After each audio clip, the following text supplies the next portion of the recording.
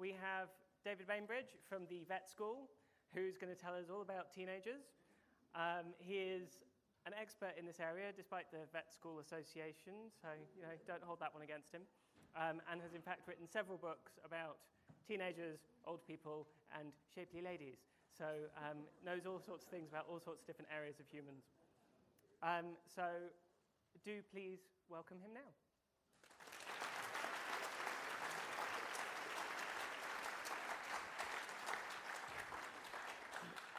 Hello, lovely to see you here. I was just saying to my daughter, who's in the front row, the last time I was in this lecture theatre was when I was 19. So it's quite strange being back here and being on the other side. Obviously, that was only a couple of years ago. If I could just have my pictures, please. Oh, there we go. Thank you. Yes, teenagers and why teenagers. And people often say, why are you writing about teenagers when you're a vet? Well, yes, I am a vet. As I try to make clear, this is actually a snippet. This is from St. Catharine's College website, where I have my own little page. And you see, I do still try and make out that I'm a vet as well. That's me with Simple Simon, who is a little kitten we had in a couple of years ago. Yes, I am a vet. I did zoology here as my degree before becoming a vet. I then worked in practice for a year. I then worked on deer at London Zoo for my PhD. And then I did a postdoc at Oxford. And that was on human pregnancy. So I was working in the Obs and Gynae department at Oxford, and everybody there thought this was hilarious, having a vet working in the Obs and Gynae department. Don't worry, I didn't deliver any babies. Or not that I've told anybody about, anyway. And they keep saying to me, oh, well, do animals do this? Do animals do that? Humans do this, blah, blah, blah, but do animals do that? And I thought, all of these things, think, oh, humans are really weird, aren't they? And that was really when I started writing popular science books. That was this one here. My first one's called Making Babies. It's about pregnancy and reproduction in humans. And I realized that whenever I find something about humans which is extremely strange or preferably unique, then that's a book. That's what I think. As soon as I discover, I think, oh, right, yeah, that's a book. So I wrote a few, and one of these is the one that I'm going to talk about today, because teenagers, I don't think any other animal has teenagers, basically. And this is something which I think requires explanation. I decided the same thing about middle age. I presented the bit about old people. This is the book I wrote. I'm 48. That's middle age. I don't consider that's old people. And also, as we've heard, shapely ladies as well. But today, sorry if you're interested in shapely ladies, today we're talking about teenagers. Why did I decide to write a book about teenagers? Well, first of all, one is the sort of societal perception of teenagers is incredibly negative, and I couldn't really believe that we felt that negatively about teenagers. One thing that really crystallized it for me once is I was listening to the news on Look East, and it was a story of there'd been some fight. Some guys in their 20s had some big fight outside a club in Ipswich. And in the summing up at the end of the trial, the judge says, "You acted not as human beings, but as unthinking teenagers." And I thought, hang on, that's going a bit far, isn't it? So partly I wanted to write something a little bit positive, because I couldn't believe that we just had these things just to sort of drag us down. I also had sort of like personal interest in this, because I wrote this book just about the time that my oldest daughter was about to become a teenager. This is her on her 10th birthday. This is Ellie, whose younger sister is in the audience today. Probably laughing at this, because she knows how much Ellie hates me using her photo in this lecture. She's now a student reading English at Liverpool, so she's managed to escape. And I'd always sort of thought, well, to teenagers, initially I just thought it was an interesting stage of life, because you can do lots of the things you do when you're a kid, but you start to do lots of the things you do when you're an adult, and it's a kind of mixed time of life. And this was my very simplistic view I had of it at the time. But as time went on, as I was researching into it, I realized actually there was much more to being a teenager than that, as we will see. And then the other reason I really got excited about looking into all this is so much of what we know about teenagers has really appeared in about the last 15 years. We knew very little about them at all, almost nothing about their biology or how their brain worked, and they were surprisingly neglected in the world of psychology. And maybe we'll get a chance to think about why that's rather weird later on. So I thought, well, how am I going to work out what teenagers are for and why we evolved them? So I thought, well, I'm a vet. I'll just make a list of the strange things that I can think of about this species that I'm dealing with, which is humans. And I put them in, they fell into sort of 4 general groups. These are the things which I think are strange about humans. The one at the top, I'm not really going to talk about much today because actually we can walk on 2 legs pretty well by the time we're 10. That's not something you particularly learn when you're a teenager. I suspect it probably is the original thing that really kicked off the whole human story, but not talking about it today. Now, if you asked a member of the general public what they thought was the most distinctive thing about humans, they'd probably say, well, they're really intelligent, aren't they? And that's the second group, really. I've made it sound a little bit more sciencey. Increased cognitive abilities. Cognitive just means thinking. If ever a scientist says cognitive, they just mean thinking. That's exactly the same thing. And I've picked out one in particular, which is language. There's no real evidence that any other species employs anything approaching what we would call a language. So that's very special. You look at reproductive things to do with humans. There are various weird things. We're not quite unique, but we're very unusual in that female humans menstruate. That does obviously start off during the teenage years, but it has wider ramifications for human biology. Another thing that's very unusual about humans is human females, most other female mammals undergo periods of heat in that they get, or estrus, when they're sort of obviously sexually receptive to the male. Whereas this very much does not happen in humans. The period of fertility in women is hidden from males, and it's hidden from females as well. We know that because you go back in history, and for example, the ancient Greeks thought that women were fertile when they were menstruating, which we now know is completely wrong. So it just shows that unlike every other species, we have no idea when women are fertile. Human society would be very different if this were not the case, but it is the case. Also, this is a rather polite way of putting it. Unlike most species, humans have sex for what I call non-procreative reasons.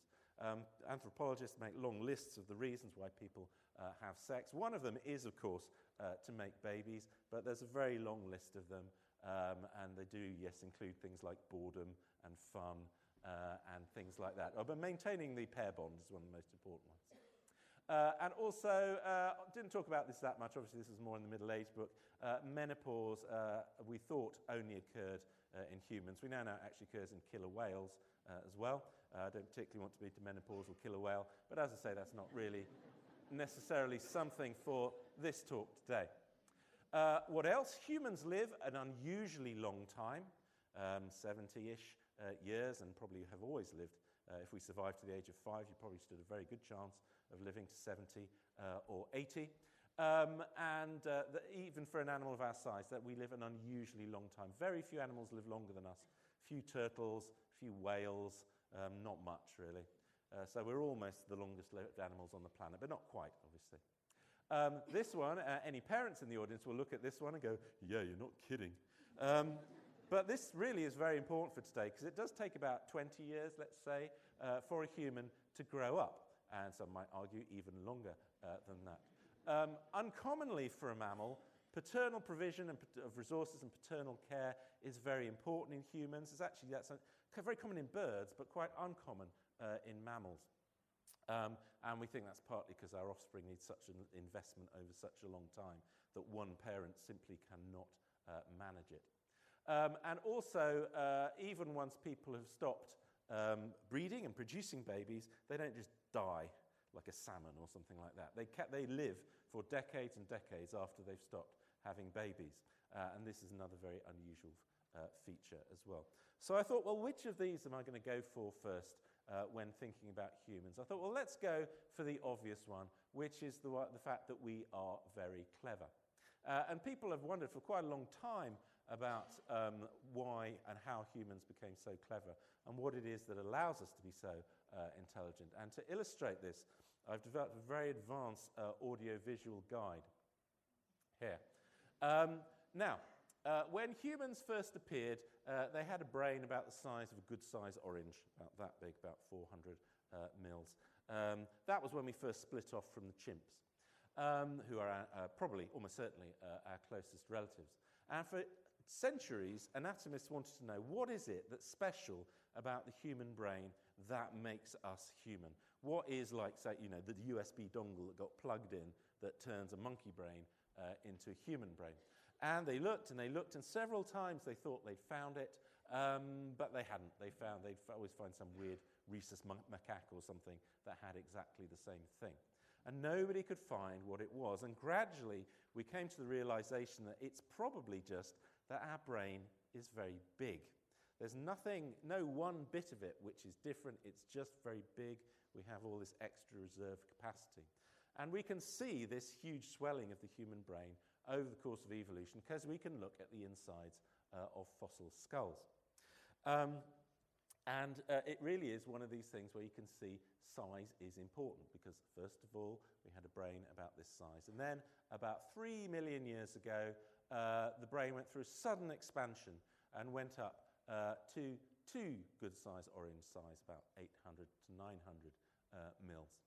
And then, about 250,000 years ago, and remember that number, 250,000 years ago, the brain increased again to its current size. So for the last 250,000 years, the human brain has been pretty much the same size. So we assume humans have been roughly as intelligent as modern-day people for about the last 250,000 years. Now, this is very weird. This has not happened in any other animal. Normally, if you know how big a mammal is, you can predict how big its brain will be, because there's a very neat correlation between the size of the brain and the size of the body.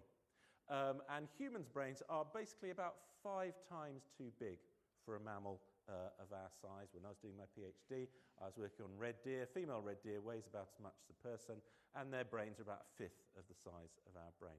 So it's something no other species has done. They've done this great big amplification of the brain.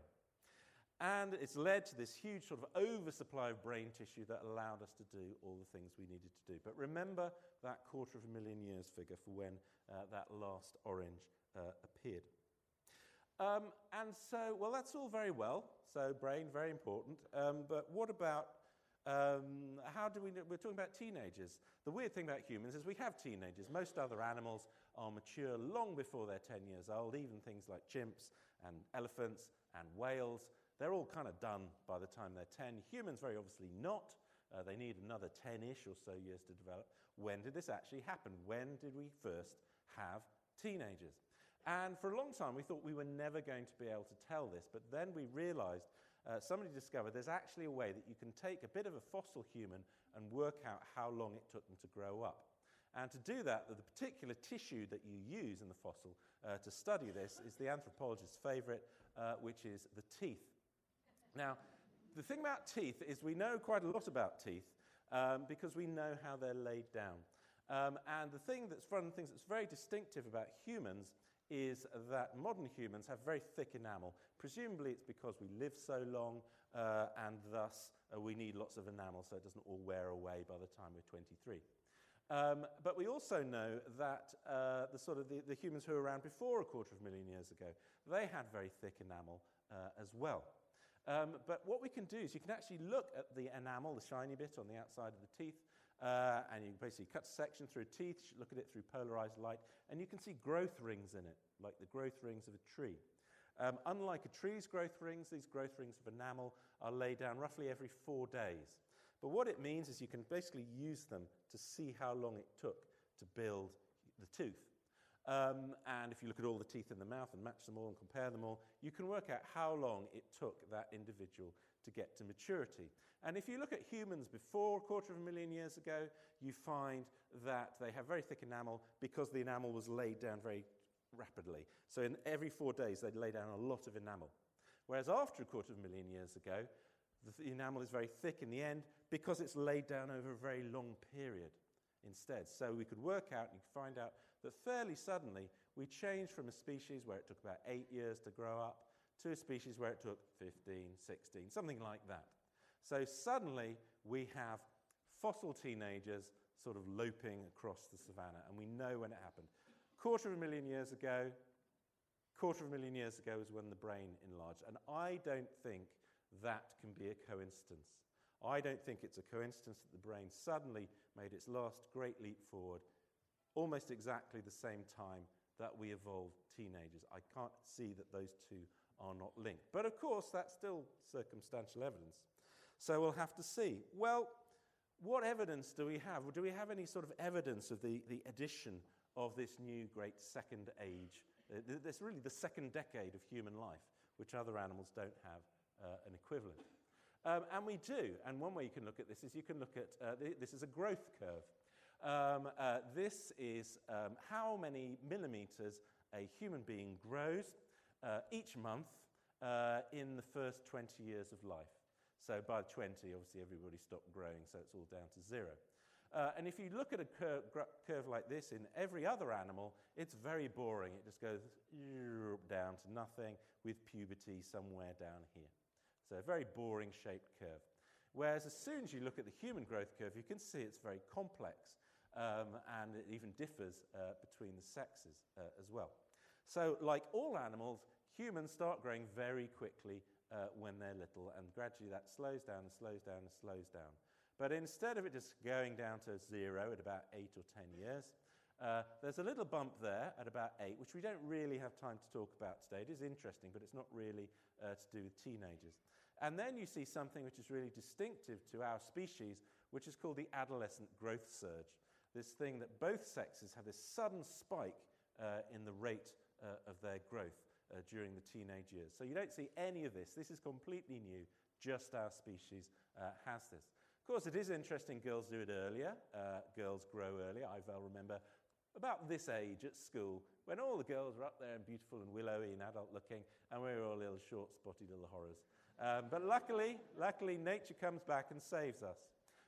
And boys do grow, and they grow faster, but they grow later, and they grow longer as well. They grow up to 21 instead of 18.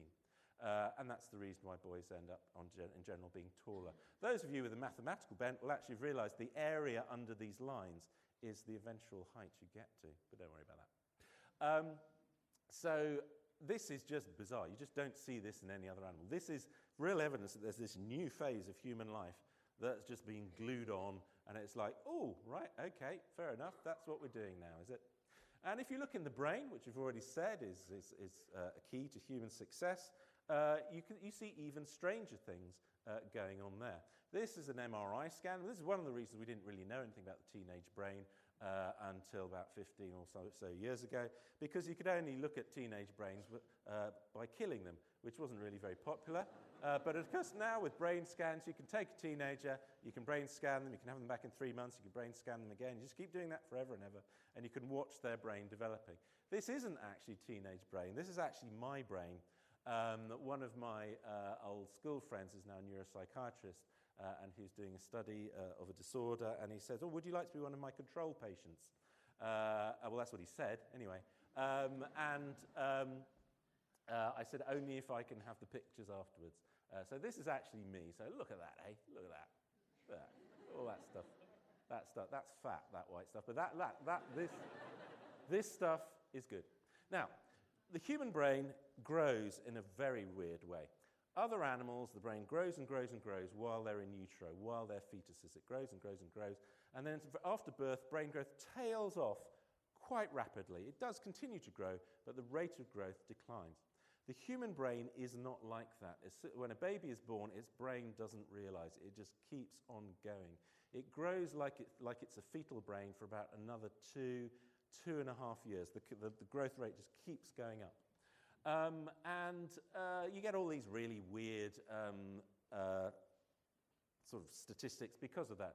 Like I think the human brain creates, a baby's brain creates 1 million new nerve cells every 20 seconds. And a resting human baby, I think when a human baby is asleep, 85% of all the energy it's using is being used in its brain. So we're basically brains on a stick. And this carries on, and this is where you get kids who are about sort of 7 or 8, and they're just this little person with this huge head on top. And that is why, because the brain grows so incredibly quickly. And then the brain grows and grows and grows, and it carries on growing until about 9, 10, 11, 12, somewhere around, depends on the sex, doesn't really matter. And then the actual gross size of the brain stops, and actually some of the grey matter on the outside, this girly stuff here, that actually starts to get thinner. And the brain as a whole starts to shrink around the age of 10. And over the second decade of life, the brain actually shrinks. And actually probably continues to shrink throughout the rest of life, but at a lower rate.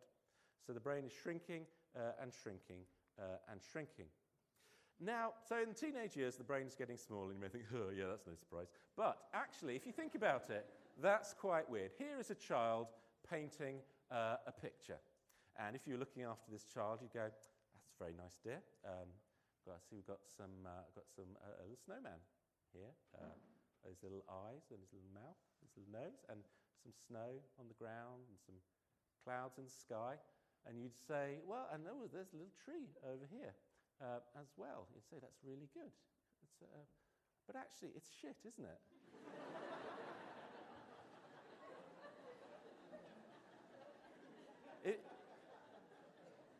If you found a 20-year-old painting this, you'd be quite worried.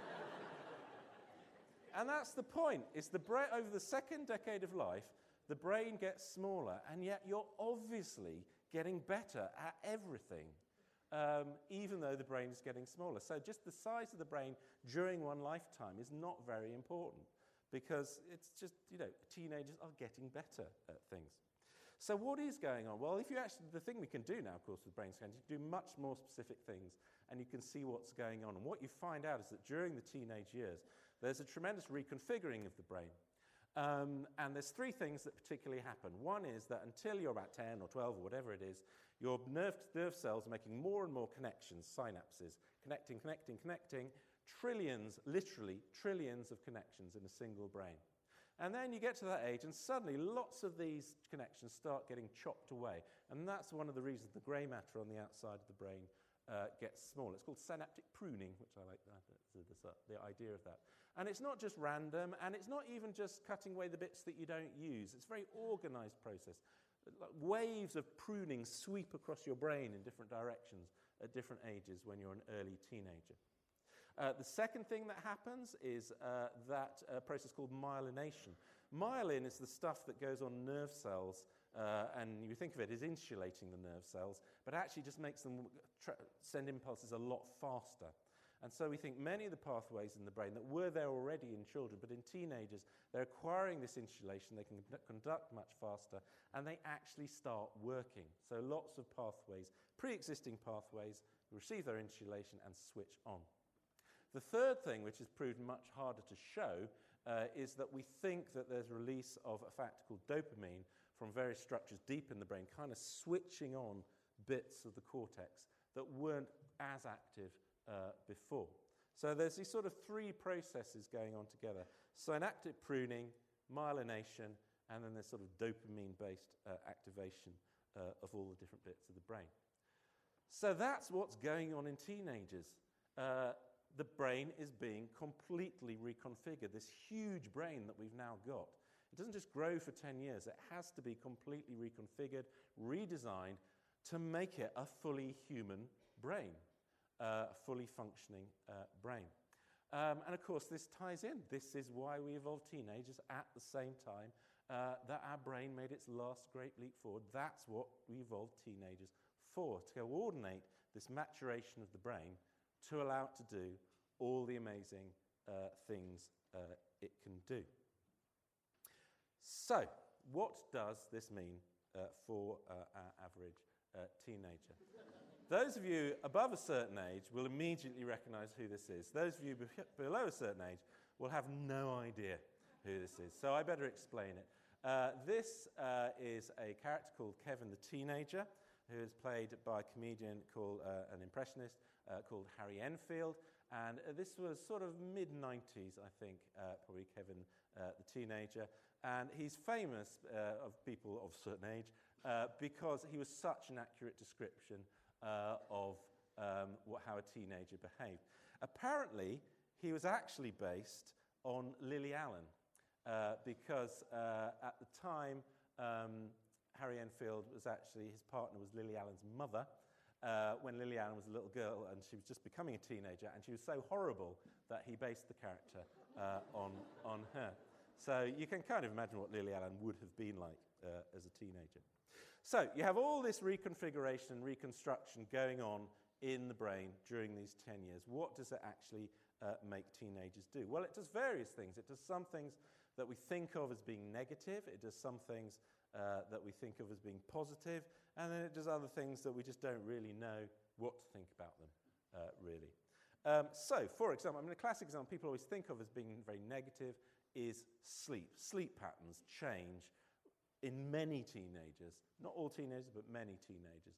And it's very noticeable with my eldest daughter, is that when she was a child, she would just get up like normal times, normal days, and then suddenly, within a period of about a week, suddenly, she found it incredibly difficult to get up in the morning.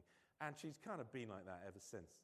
And she's not basically a lazy person, and it happened so quickly that it just really seemed like, it was like a switch has been thrown. And people are looking into why this happens. One is that, of course, you have a little clock inside your head. It's called the suprachiasmatic nucleus, and it's active roughly every 24 hours. We all get it a bit wrong, but roughly every 24 hours, you know that the day is starting, you know what time of day it is. It's one of the irritating thing where if you do the same job for ages and ages, you keep waking up 10 seconds before your alarm goes off. And for some reason that makes you really angry. Anyway, that's why. So we all have this clock, but we don't know yet exactly what's going on with this clock. It could be that the clock just, when you're a teenager, the clock suddenly thinks that the day is 26 hours long. It could just be that the whole clock is just shifted 2 hours. It could also be that teenagers do seem to be very bad at assessing fatigue. You don't just go to bed because it's the appropriate time of day. You go to bed because you're tired. And there is some evidence that teenagers are very bad at assessing their own levels of fatigue. And we don't know why any of this would be. The thing to do really is to do an experiment, which is to take lots of teenagers and make them live in a cave with no natural light and see what their natural endogenous rhythms are. Nobody's actually yet got permission to do this experiment. But you may know there are some schools, they started in the Netherlands and then in the States and now in this country, there are some schools, secondary schools, that now start an hour later and end an hour later in the day. And they shift and they claim, the schools in the other countries that have done this have claimed that they've got better academic results as a result of this, because they've kind of entrained the teaching day to the kids themselves. There are various other things that teenagers do. They start to take risks. Risk is quite a big thing for teenagers. However, I would argue that risk is not a negative thing. You do have to take risks in your life. Probably not when you're a child, but when you're a teenager, you start having to learn what risks are like and what can happen when risks go horribly wrong, and what happens when risks go well as well. Of course, if none of us never ever took a risk, then there soon wouldn't be any more people in the world, would there? Because you kind of have to take a risk to hook up with somebody. So risk is very important, and people do a lot of work into the brain pathways that are involved in risk in teenagers. I think the main problem with risk in teenagers is just because teenagers, like adults, are incredibly bad at assessing the risks that we encounter in the modern world. If you went back 10,000 years ago, I think we'd all be very good at assessing the risks of what are the chances of falling out of that tree, what are the chances of being swept away by that river, what are the chances of that lion over there eating you. I think we're probably all actually quite good at assessing those risks. But when you're thinking about things like taking drugs of unknown potency, or driving on a wet road at night, or being sexually active at a time when you're not absolutely sure how prevalent particular sexually transmitted diseases are, teenagers are just as bad as adults at assessing those risks. So I don't think it's the risk-taking itself that is the problem. I think it is the nature of the risks, and just that we're not instinctively able to deal with them. Another thing that happens during the teenage years, and Kevin was very big on this, was autonomy. One thing that happens very clearly in lots of teenagers is they sort of psychologically distance themselves away from their parents. Now, of course, this is an entirely natural process. It's not a particularly pleasant process, especially for the parents, but that is what teenagers do. And there are studies that show that the more sort of abrupt and sort of almost, acrimonious this separation is, the happier those teenagers will be by the time they're 25 years old. So this is one of these situations where I'm afraid evolution did not design teenagers to keep parents happy. Parents are relatively unimportant in all of this, I'm afraid, because they're not the peak of human existence like teenagers are. Yes, autonomy, very important. Of course, but the thing that happens with this is that friends become incredibly important to teenagers, almost to the point of obsession in some cases. And so they move their social focus from parents to friends. And of course, one of the things teenagers do is they develop this incredible sort of social linguistic complexity. They develop different ways of speaking to speak to different people. So they'll sort of grunt inarticulately at their parents. They'll talk perfectly normally to school teachers. And yet, when they talk to their friends, they'll have a sort of completely impenetrable, incomprehensible series of codes and in-jokes and taking the piss out of each other and things like that, which creates a social group that sort of it defines a group that separates out other people and keeps them coherent. So you learn the social value of language. And of course, the thing that makes this very clear is that children cannot do this.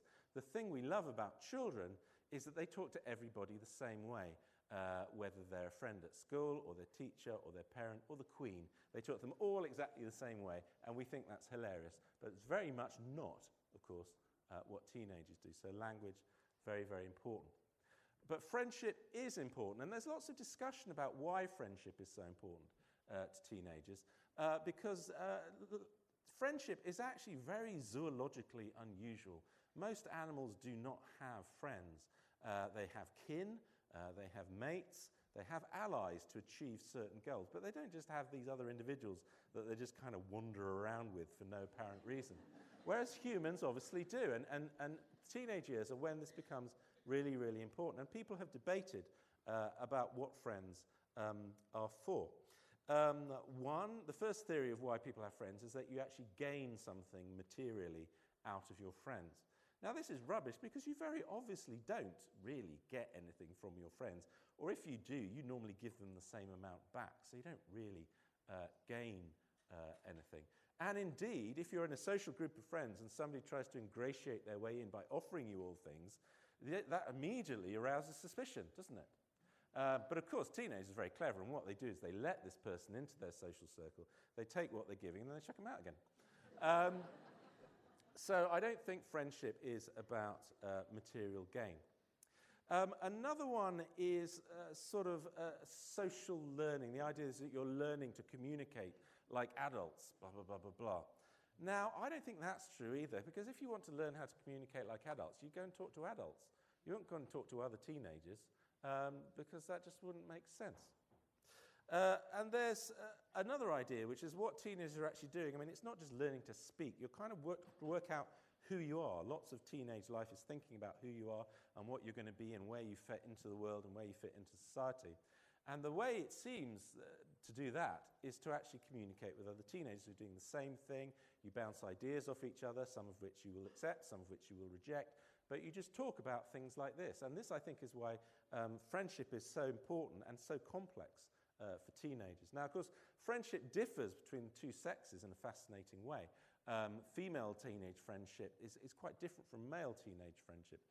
And actually, this does, I think, a bit start in childhood. You know, if female friends break up during their teenage years, it's often seen as a sort of betrayal. They've often told each other lots of embarrassing details about each other that they're worried the other one is going to let get out. Because they tend to, there's lots of studies that show that girls tend to talk to other girls about, you know, themselves and their feelings and what's going on with them and with their bodies and things like that. Whereas boys don't tend to. Boys tend to abstract. They tend to talk about stuff.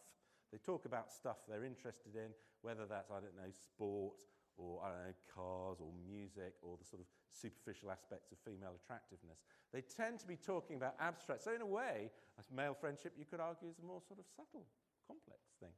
But it does mean that male friendships can sort of drift apart and come back together, and it's all a bit more sort of free-form. And I do remember actually my son, yes, I've got three of the little buggers.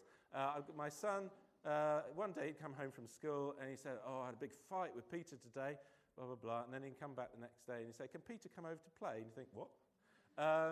So the two are different. The one thing I was very disappointed by, there's almost no studies of male-female platonic friendship, which I think would be a very interesting thing to study, but there's been almost no work done on that at all. So, what else happens in the brain? Well, people often talk about teenagers and drugs, and I wrote quite extensively about drugs. It does appear that drugs, for example, affect the teenage brain in a different way than they affect the adult brain. This, of course, isn't really that surprising because I've already said they're very different. They're a completely different stage. They're a different organ.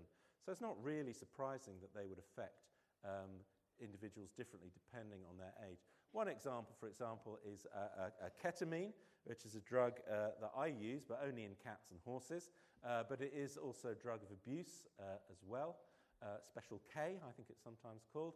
And this has very different effects. So, for example, in teenagers, it causes particularly dramatic hallucinations, more dramatic than in adults, whereas in children, I don't know how they found this out, it doesn't cause hallucinations at all. Another one would be nicotine. Nicotine is just about the most addictive drug there is. It probably is more addictive than cocaine, I should think.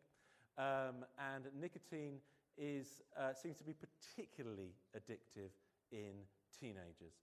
It seems much harder for teenagers to kick the habit of nicotine, even harder than adults. Alcohol seems to affect them differently, maybe not because of the really direct effects of alcohol, but again, because of this assessment of fatigue. At my age, I've noticed if I have a couple of drinks, well, I haven't noticed because I'm usually asleep after a couple of drinks. But when I was a teenager, I could drink much more just because I didn't get tired and I didn't fall asleep.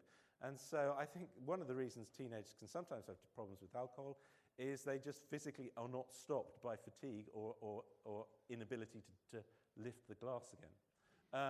So lots of this is quite different. The other thing, of course, that's going on in the teenage brain at this time, and this is one of these things which I always think, it's very weird that psychologists largely ignored teenagers for so long. I mean, go back to people like Freud. It's all about all things that happen when you're a little kid, like linking to things that happen to you in your adult life. Whereas if you actually look at mental illness, the thing that really striking is how much of it starts during the teenage years. You see, it depends on the different types of mental illness, but many of them actually start in the teenage years. And lots of people have wondered why this is. Now, I mean, what are other? I mean, there's obviously anxiety, there's clinical depression, and there's psychosis/schizophrenia. I mean, they're sort of the big three that you think of. As a vet, the thing that strikes me is the fact that we just do not see these three conditions spontaneously arise in animals.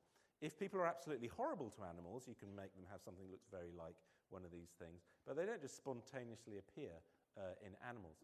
So it's always made me wonder if it's sort of the payoff for having this enormous, huge, complex brain is that sometimes it's kind of on the edge of kind of what's possible, and sometimes things just go awry because it's almost overcomplicated itself.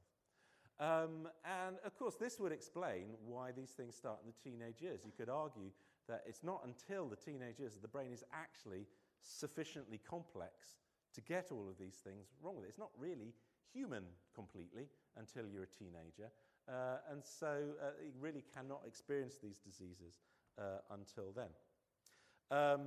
There are other possibilities. One is that your brain has all different bits in it, and quite a lot of the sort of emotional reactions that teenagers can have occur because it does appear that some bits of the brain mature before other bits. So sometimes teenagers go through a stage where they have very violent emotional reactions, and only then do they suddenly kind of haul themselves back and think, why did I do that?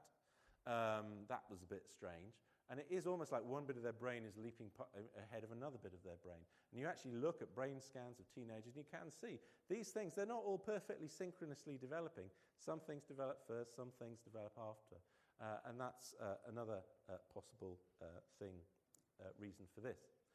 Another thing, of course, people suggested, well, obviously things happen quicker now, kids grow up quicker, and things like that. And we'll talk about that in a second, and that indeed may be true as well. But there are many other theories for why one of the predominant features of human mental illness is that it very often starts off in teenagers. Not always, but very often.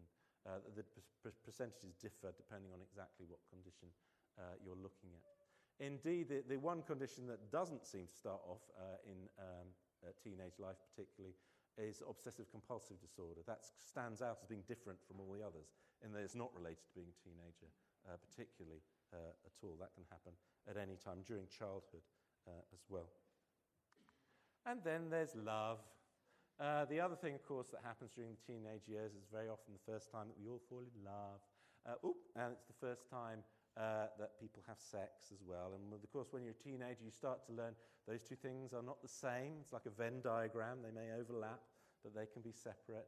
And you sort of think, that's interesting. And this is when this learning process really starts. And this, the thing that's often parents and adults don't like is the thing that really they find a bit sort of unpalatable is the fact that clearly, some point in human evolution, we were in a bit of a rush. And we did not wait until we were completely grown up and sort of mentally finished before we started reproducing. The two overlap with each other. So we have people who appear to adults to be, unfinished, immature, and yet they're starting to engage in sexual activity.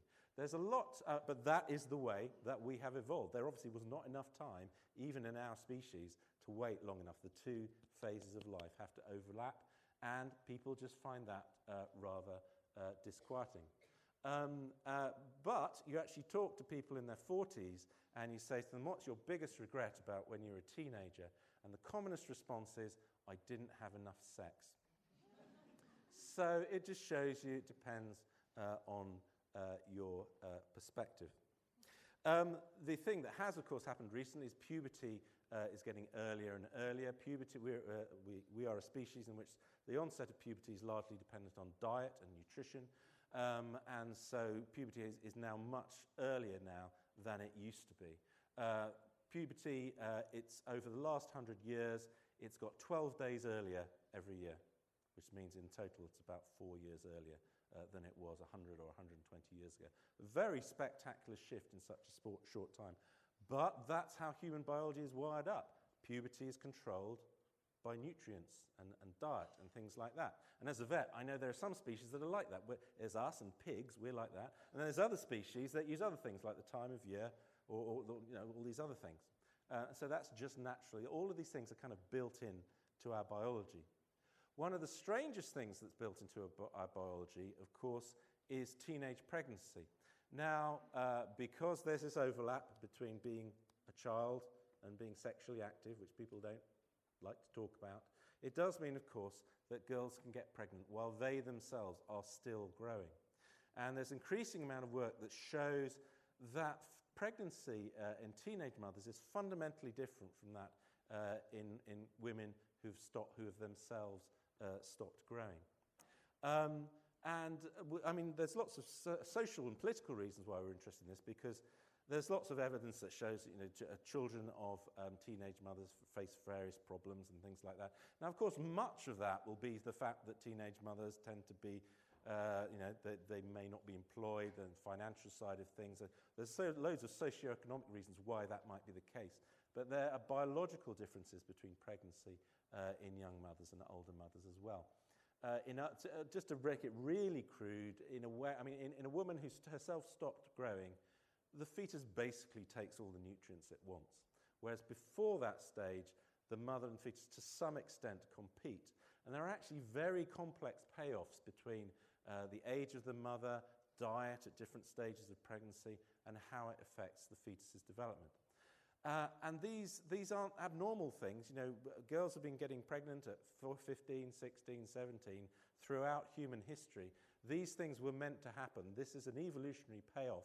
If a girl is pregnant at that age, yes, she wants to have a healthy child, but equally she herself wants to have future reproductive chances as well. And all of this is built into all of our genes, and these are often things that people don't like to talk about.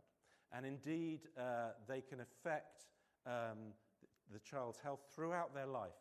It can even affect, their chances of getting certain diseases in the child's 60s. So these things are built in, and it's sort of a sort of relic of this presumably quite difficult past that our species went through that we don't particularly often find very easy to talk about. Anyway, so there we go. I started off thinking that teenagers were just sort of this phase of life where you kind of do a few kid things and you do a few grown-up things at the same time, and there's this kind of overlap. And what I realized was actually, no, it's far more important than that. What it is actually we evolved teenagers so we could have this brain. And so what it turned out is instead of teenagers being this sort of drag on society, this sort of bane of our lives, always causing problems, the thing I realized was that actually it's teenagers that allowed us to become fully human, and teenagers that allowed us to become as successful and as clever as we are. And I liked that because I wanted to start off writing a positive story, and I thought, well, you can't have a story more positive than that. Okay. Anyway, thank you.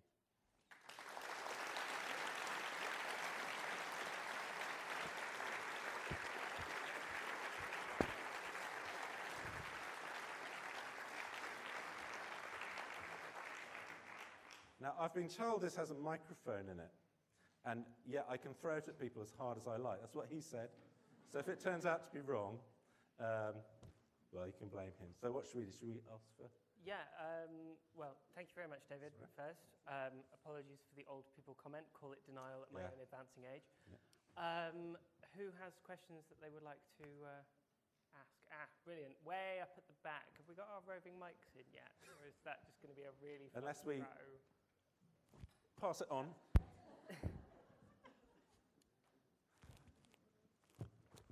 Should be interesting. You look round in a minute. I won't be here anymore. Hey. My question is, what aspect of diet... Sorry, what was that? What aspect of diet has brought puberty back? It's just sheer availability of calories and protein. It's nothing particularly complicated. It's that, and also, of course, as well as improving diet, it's reduced parasitism as well, which kind of comes to the same thing, really, because parasites just extract some of your diet away from you. So yes, it's nothing very specific, we don't believe.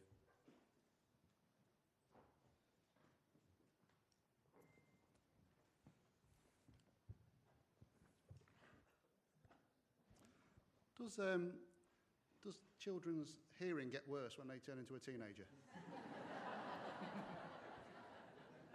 There's two answers to that. One is psychologically, yes. The other thing is even by teenage years, your ability to hear high-frequency sound is already deteriorating. Although it's still much better than adults. You may have heard of these things that you can get. Some people would put them up in like shopping centres when they didn't want teenagers hanging around, and they play this very high-pitched noise that only teenagers can hear and adults can't. This is a really irritating noise. And the thing that always made me realise how ingenious teenagers were is that what the teenagers would then do is they'd go to these places, set off these alarms, and record them as ringtones on their phone. So their phone could go off in class and their teacher wouldn't be able to hear it.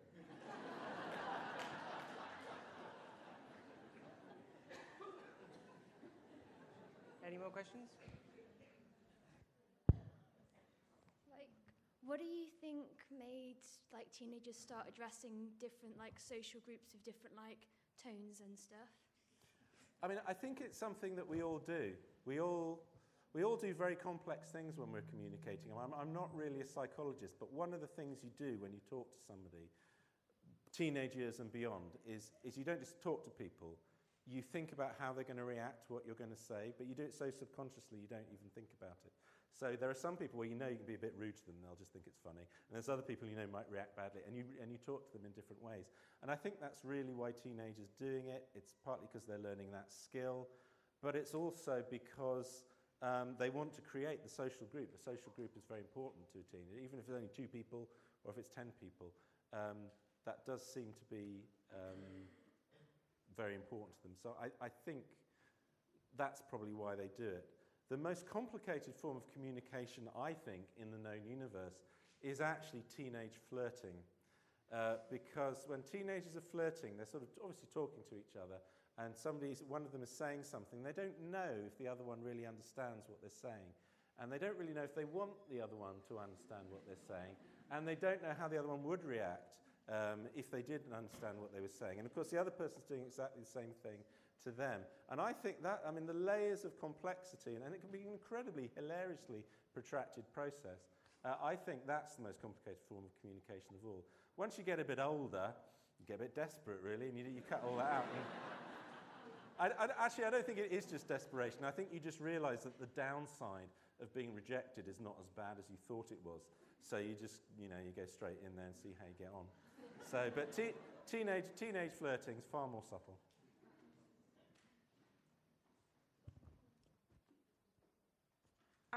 I'm a biology student, so I've been taught about 2 different strategies for reproduction that you can see in different kinds of species. The R and the K strategy, where there's one strategy where you try to have as many offspring as possible and you don't care for them at all and you just kind of throw them out into the world and most of them don't survive, which is what a lot of fish do. Yeah, I tried that, but it didn't work. They kept coming back. Yeah, humans don't tend to do it to quite that extreme.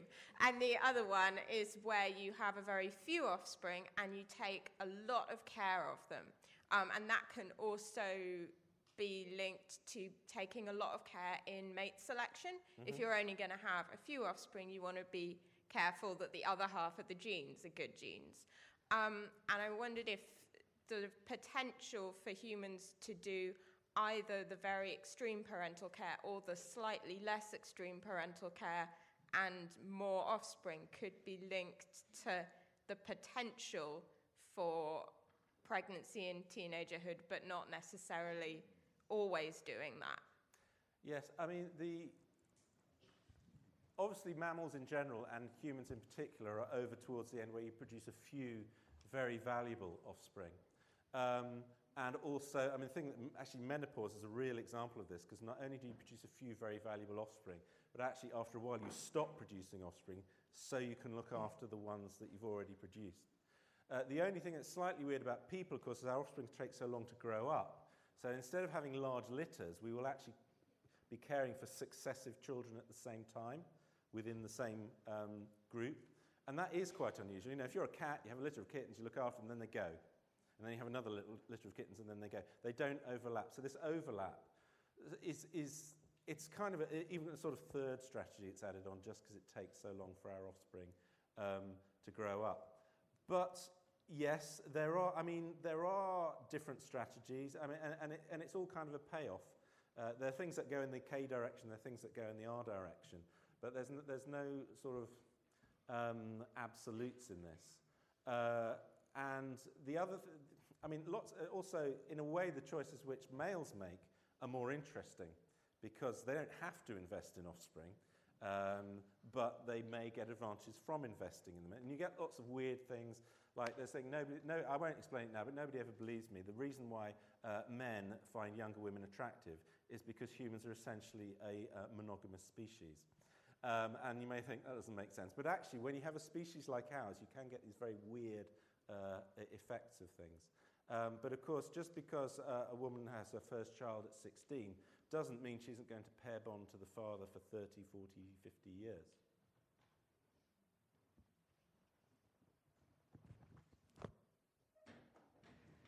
How do you explain one form of teenage flirting is ignore each other?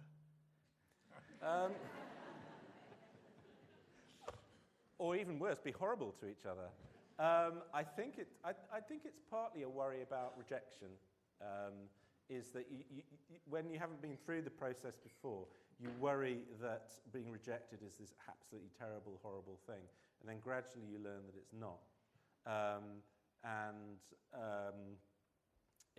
Sort of people say, how to get a beautiful girl to go out with you? The answer is you ask her. It sounds kind of obvious, but I think lots of it is just being worried about rejection. When you've never experienced rejection before, you're worried that it's going to be a lot worse than it actually is. Once you've been rejected a few times, you just sort of think, oh, well, it'll be that again. But the upside is so great that you don't worry about the rejection so much anymore.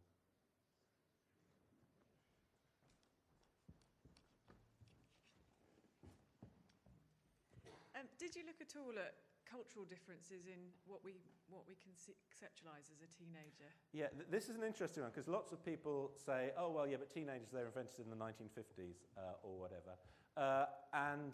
In a way, something that's weird has happened in Western culture is that since the 1950s, teenagers have been much more important in controlling what goes on in popular culture, which they hadn't been before. But if you actually look back and you look at how, you look back and say Western art, and you can see that teenagers were always thought of as a sort of a group of people apart. So, for example, you look at Romeo and Juliet, and it's a tremendous tragedy. But were they 14 and 13 or something? So it's a tremendous tragedy. Young, foolish people doing it. And of course, if they'd been 24 and 23, they'd just have been stupid. It wouldn't have been a tragedy. So everybody knew that teenagers. You go back to Homer and Virgil, and they were writing special subplots for teenagers who do these sort of impetuous, foolish things. And so people have always known. And yet, the thing you do get is you also get around, you get very sort of rites of passage, which humans, kids are supposed to go through, that somehow, they're almost trying to say, no, there isn't. You go from childhood to adulthood, and that's it. And you see this in many religions, is there's a certain thing that you go through where you stop being a child, you start being an adult. And I've always wondered why these belief systems try to sort of get rid of this idea of this perhaps rather unpalatable second decade of life. I always think it must be a bit strange if you're a member of that religion, you go through that process when, say, you're 13, and then you go to school the next day and you just think, hang on, nothing's actually any different. So there is, I think they're biologically they're a very real entity. Culturally, they're a very real entity, but of course, anything cultural, of course, is a bit malleable. So I do think they're a discrete thing, even if some sort of social systems try and imply that they're not. Hi, my question is about teenage children that spend a lot of time navel gazing. And I'm interested in the whole idea of them becoming egocentric at that period. And why does that happen with teenagers and not adults? I think adults do it. It's just, I think what happens when you're a teenager is you suddenly, why are humans so good at things? The reason humans are good at things, we haven't got much going for us. We're quite small and weedy. We haven't got big fangs or claws. We can't run very fast. We're not very strong. But the thing we can do is we can try things, and then if we fail at them, we sort of sit back and think, why didn't that work? Why didn't I catch that lion or whatever it was? And what can I do next? And very few animals do this. I'd argue perhaps killer whales do this, and maybe chimps as well. They attempt things, and then they think, now what did I... So you analyse not just what you did, but you analyse your own thought processes. Think, why didn't that work?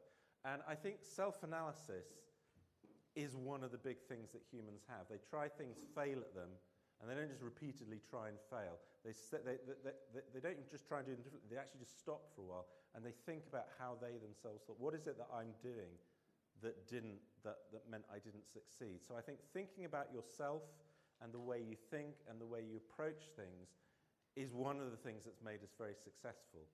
And I think that's really what happens when you get to the teenage years. One of the good things about teaching in this country is that we encourage children, but especially teenagers, to be reflective. You teach them something, you get them to do it, and then you sort of say, well, how was that? Do you think that's going to be useful for anything?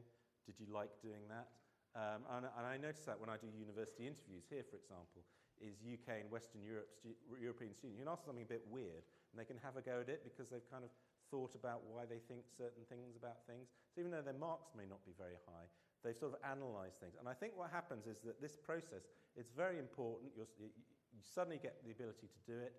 Not only you're analysing how you achieve things, but you're analysing your place in society, who you are, how you fit in with other people, your sexual preferences, your sexual orientation, things like that. And there's just a lot to think about.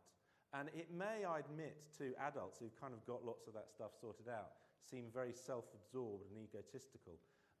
But, the ego is quite important, and you do need to establish what it is. So I think that's really why they do it. And it's one of these things, this whole thing isn't arranged to make parents' lives easier.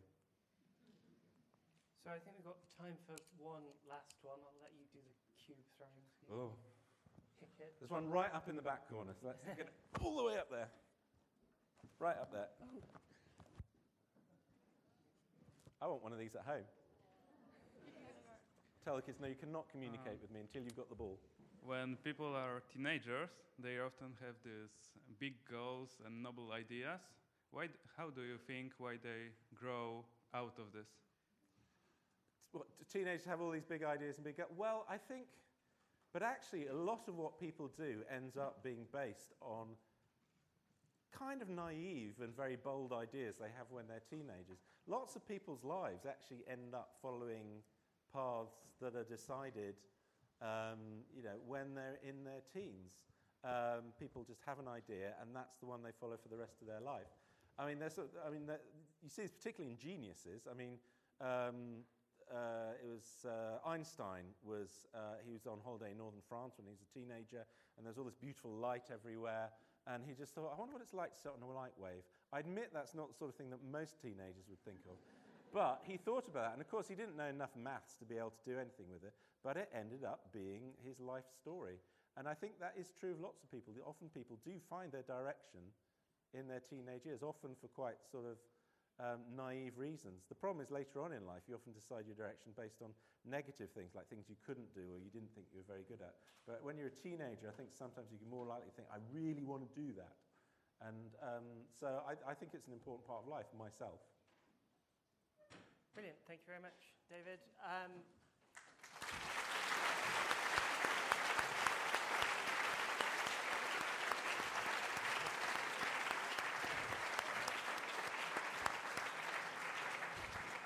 know there were quite a few more questions. I'm sure David will be sticking around to answer some of them. I expect we need to be out of the venue quite quickly, though, so if you would mind waiting in the foyer to ask your questions rather than coming down and doing them down here, that would be brilliant.